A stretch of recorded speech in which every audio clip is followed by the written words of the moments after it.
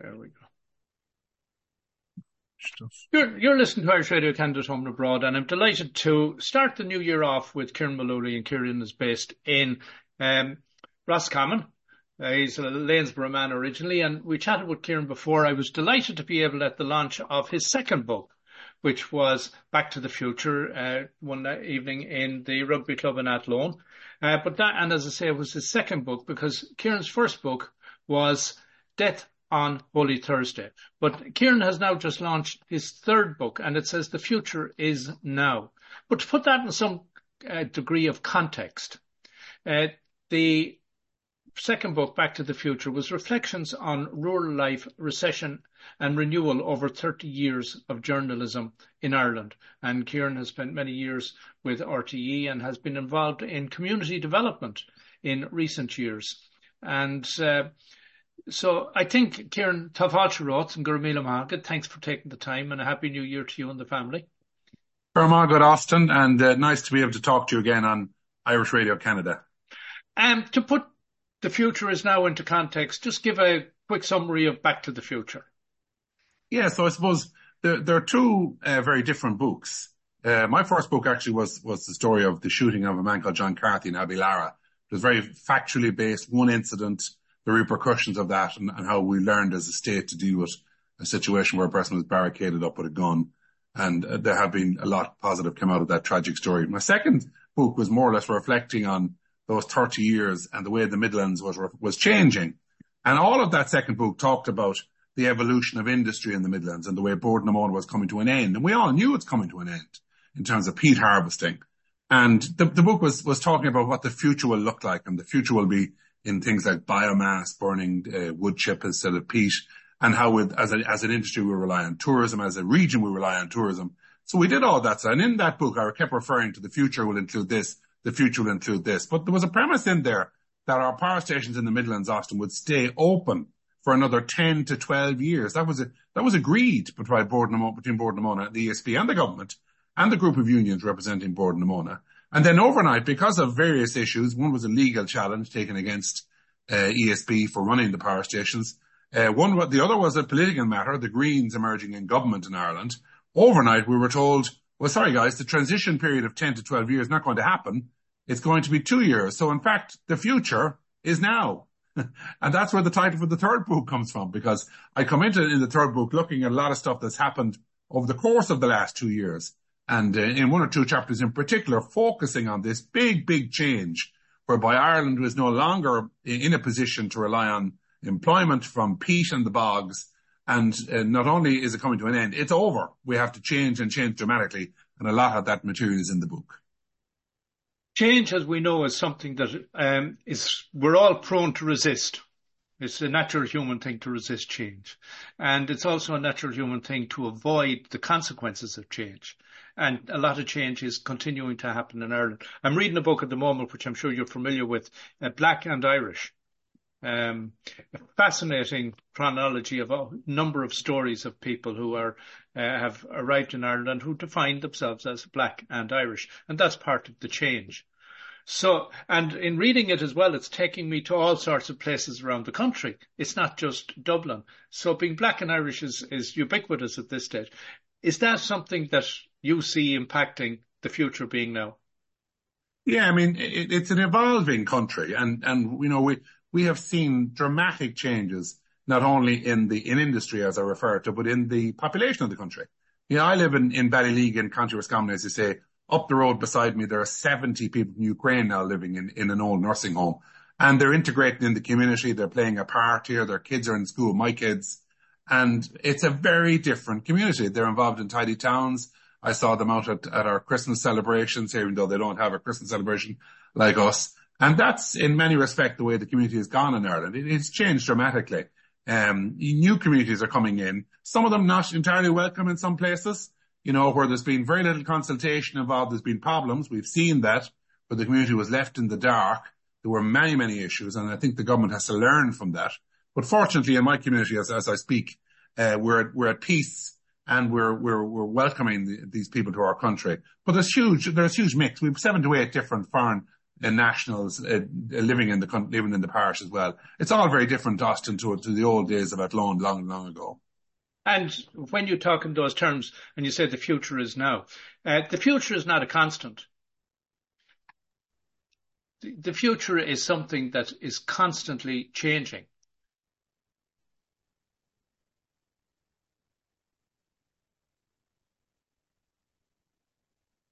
So, Ciaran, while the title of the book is The Future is Now, the future is not a constant.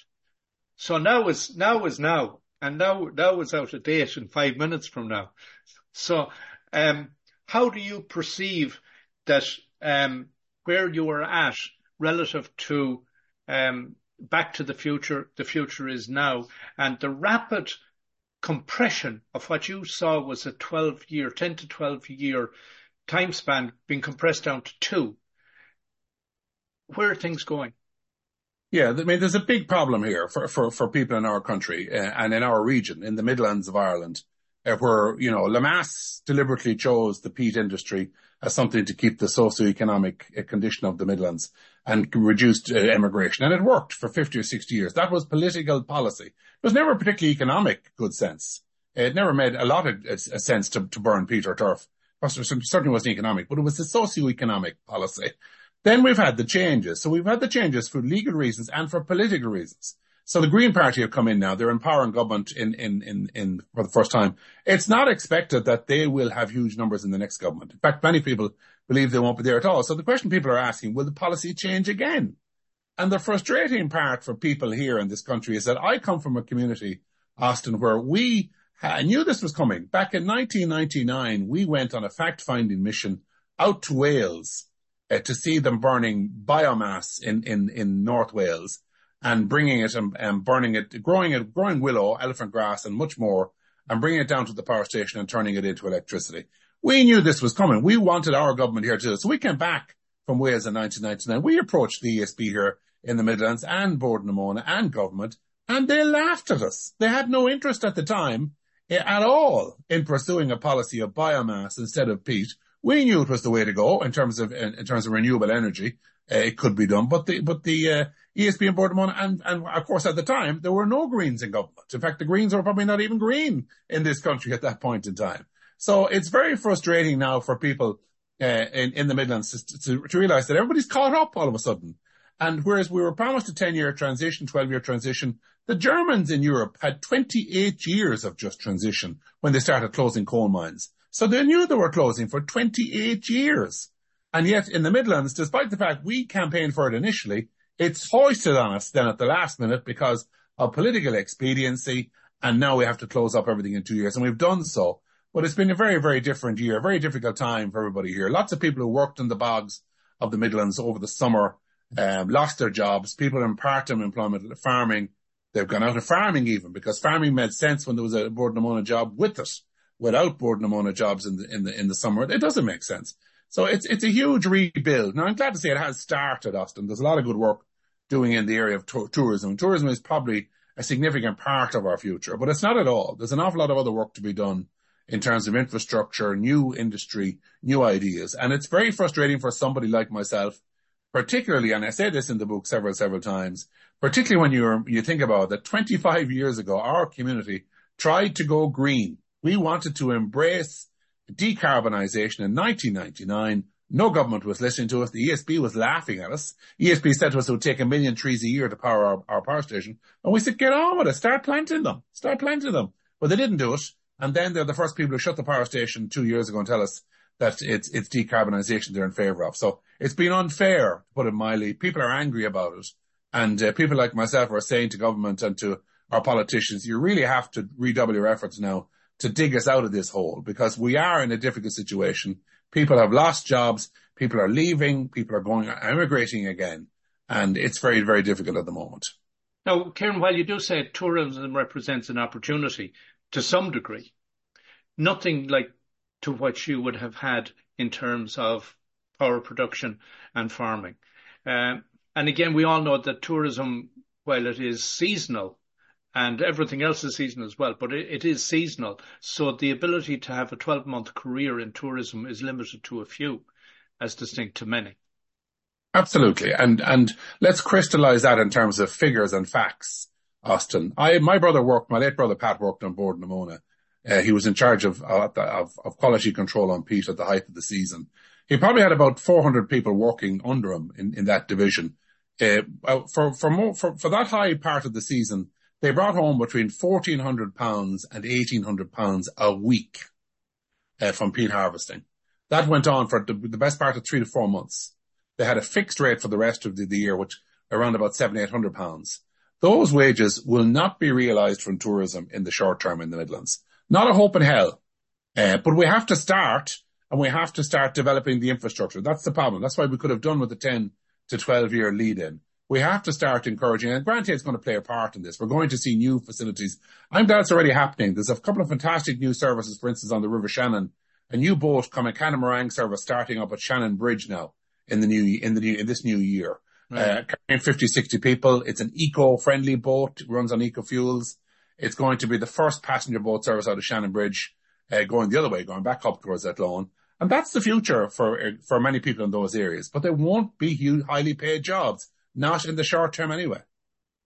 To put it back in context, when you talk about the wage that was being paid, the 1,400 or whatever a week, how much was a house then, or how much was a car? Because nothing means anything if you don't relate it to some yardstick.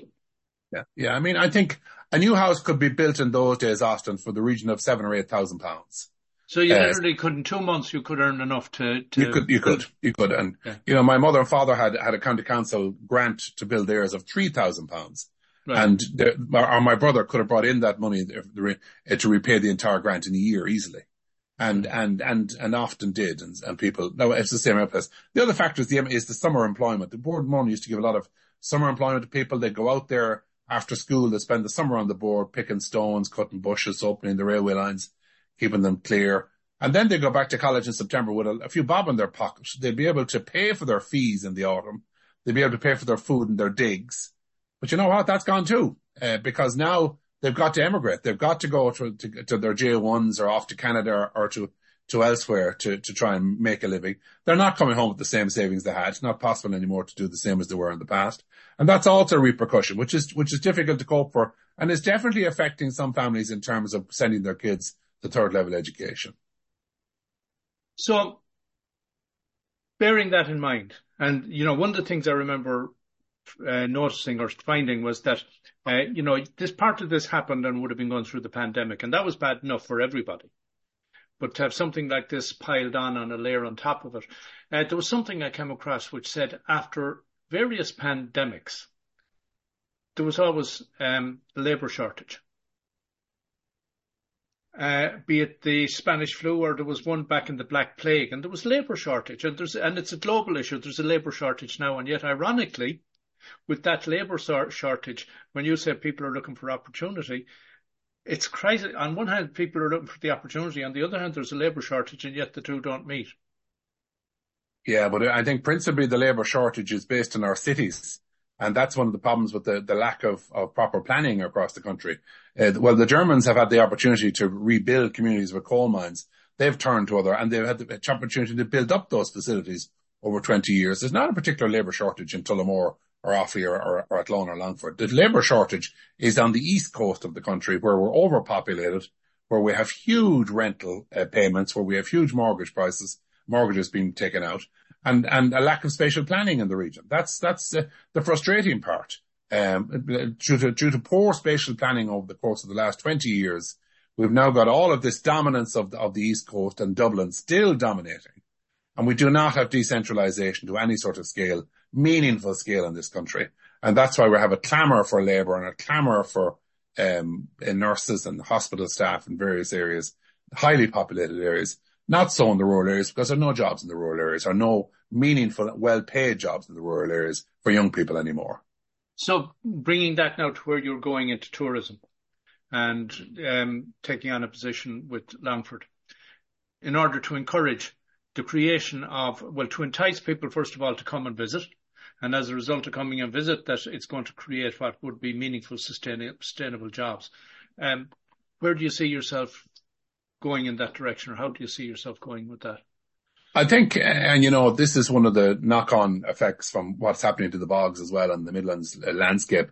We have to build on our natural resources. We have to play to our strengths. I think we've always known that. We know it now more than ever because they can take away our jobs in Pordenone, but they can't take away our lakes, our woods, our bogland, our peatland, our walks, our trails, our mountains, our hills. And these are clearly, in terms of the new tourism coming down the line, this is where the focus is going to lie. I mean, the River Shannon, the fantastic facility has been, and we've always said it never really reached its full potential in the Midlands. Clonmacnoise is probably the exception to the rule, because it has over 150,000 visitors a year. But there's not too many more visitor attractions in Westmeath, Longford, down the Shannon, Tipperary, all the way to Limerick that bring 150,000 people a year. Very few. Galway and the West Coast would have some of these people. So the focus is very much for people like me on playing to your strengths. So you're going to see an awful lot. And the same will be in my colleague in Westmeath, Amy O'Connor, taking over the Westmeath job that I'm doing. And she'll be focusing again, rivers, walkways, canals. We're going to see treks, trails, huge focus. And we're going to play to our strengths. The landscape that is beautiful, the landscape which is now even more popular after COVID. One of the good things that came out of COVID, Austin, is that people do an awful lot more walking than they used to, an awful lot more trekking than they used to. They had to do it during COVID when they were confined to 10 or 15 kilometres or whatever it was. Now they haven't forgot that. So that's one of the big things. And the other thing for me in County Longford in particular is I have to look back at some of the tremendous, I suppose you call them ecclesiastical achievements over the course of the last 5 years. You may remember in my time in RTE, I did a fly on the wall documentary called The Longford Phoenix, which was focusing on the fire at St. Mel's Cathedral back in 2010, 2012 and the dramatic damage caused and the way that cathedral was rebuilt at a cost of about 30 million euro. Now it's funny the way things emerge from those dark days. When St. Mel's reopened in 2014, 2015, over the following 12 months, 100,000 people visited the cathedral. Such was the nature of the renovation work that was done, the quality of the work, the beauty of the craftsmanship and the stained glass and everything else. The public came. And, I suppose now when I come into the job, I know people are saying to me, Ciaran, we'd like to see St. Mel's not only attract more people around the country, we'd like to see perhaps the St. Mel's Museum restored in the crypt under the cathedral. We'd like to hear perhaps of the story of the fire being told on site in a visitor centre, for people who've never been there before. So that's a challenge, not just for me, but for the authorities involved in St. Mel's, and the local community and Longford County Council to see if we can motivate people to look at those, features, which in the past would have been considered day-to-day, normal week-to-week events. Mass at the Cathedral in Longford has been going on for an awful long time, back to our famine days. But the fact is, 100,000 people came from all over Ireland to see the craftsmanship of the cathedral the year after it reopened. And some of us, in the tourism perspective, feel it's a great pity that they didn't stay longer, perhaps didn't have a cup of coffee in the crypt, learn about how the fire actually was dealt with, learn about the renovation, and perhaps put a few bob into the economy of Longford when they were there, instead of getting back into their car and driving back to some other end of the country after their visit to the cathedral. I know I keep 2 bikes in Ireland, so anytime we go, we cycle. And one of the things we always try and do, and I will confess Longford is not one of the great ones we've cycled, is we look for the cycle trails, and we've cycled the Athlone Moat and a lot of the greenways. And when I was there during the COVID, I cycled all around the Cumra Mountains. But one of the things I always look for, can I do cycle routes? And I think there's a huge tourism opportunity for not just elderly people on bicycles, but anyone on bicycles. And creating a safe space for cyclists, I think, is something that has tremendous potential. Do you see yourself going that direction? Oh, absolutely, without doubt. I mean, Fáilte Ireland have done an awful lot of good work already with the government in terms of routes. Famously, the Dublin to Galway that you mentioned is completed more than 60-70%. We had the historic opening of the new bridge across the River Shannon for those pedestrians and cyclists in the last couple of months. Beautiful piece of work. I was on the bridge myself today for the first time and just stunned by the quality of the craftsmanship that went on there. So we're going to see that cycle route continuing to Galway. A few issues with land ownership at the moment, but they'll be got around. The route will go around them in the end anyway. And I also am very, very excited about plans to put in a new one, which will link up the Royal Canal to Athlone as well. And that's the one that's going to come in from the Royal Canal over in County Longford near Killishee, come in along some old Bournemona railway lines, and then come along from Tarman-Barry up to Ballyleague and Lanes, my own hometown, and then head up on the Roscommon side of the banks of the river on to Athlone via Kilteven, Hudson Bay, and into Athlone town, and link up with that greenway then, which will bring people to the west. So that type of work has to be done. All of that work is going ahead. Tremendous work has been done, particularly by Fáilte Ireland in that already, and the local authorities and government. And I think we've got to be patient. Next time you come, Austin, I predict you'll be able to go across to Killishee and Longford and round the Royal Canal, right along the Shannon routes, and do a circle back into Athlone. It should be a really scenic route. You don't have a lot of time, Ciaran, because I'll be there in May. Well, we could do it in May as well, Austin. We could certainly, the route wouldn't be brilliant, but we could do it. Okay, well, we can look at it. But yeah, because again, that is, to me, I have found, and it's one of the great things about Ireland, all parts of Ireland, is that the scenery is stunning. The environment cycle is fabulous. We managed to get up to Cavan last year, was our first time up there. And that's why I say places like Longford, places I haven't been, exploring. And it's always wonderful when you mention St. Mel's. I know in all of Ireland, there's so much archaeological history. Absolutely. Absolutely. And I mentioned, to my noise earlier, one terrific new feature that happened this summer was I was a part of a group who went on the first historical guided tour of Inchcleron, the island of the Quaker Island on Lough Ree. Where the ruins of 7 churches are to be found.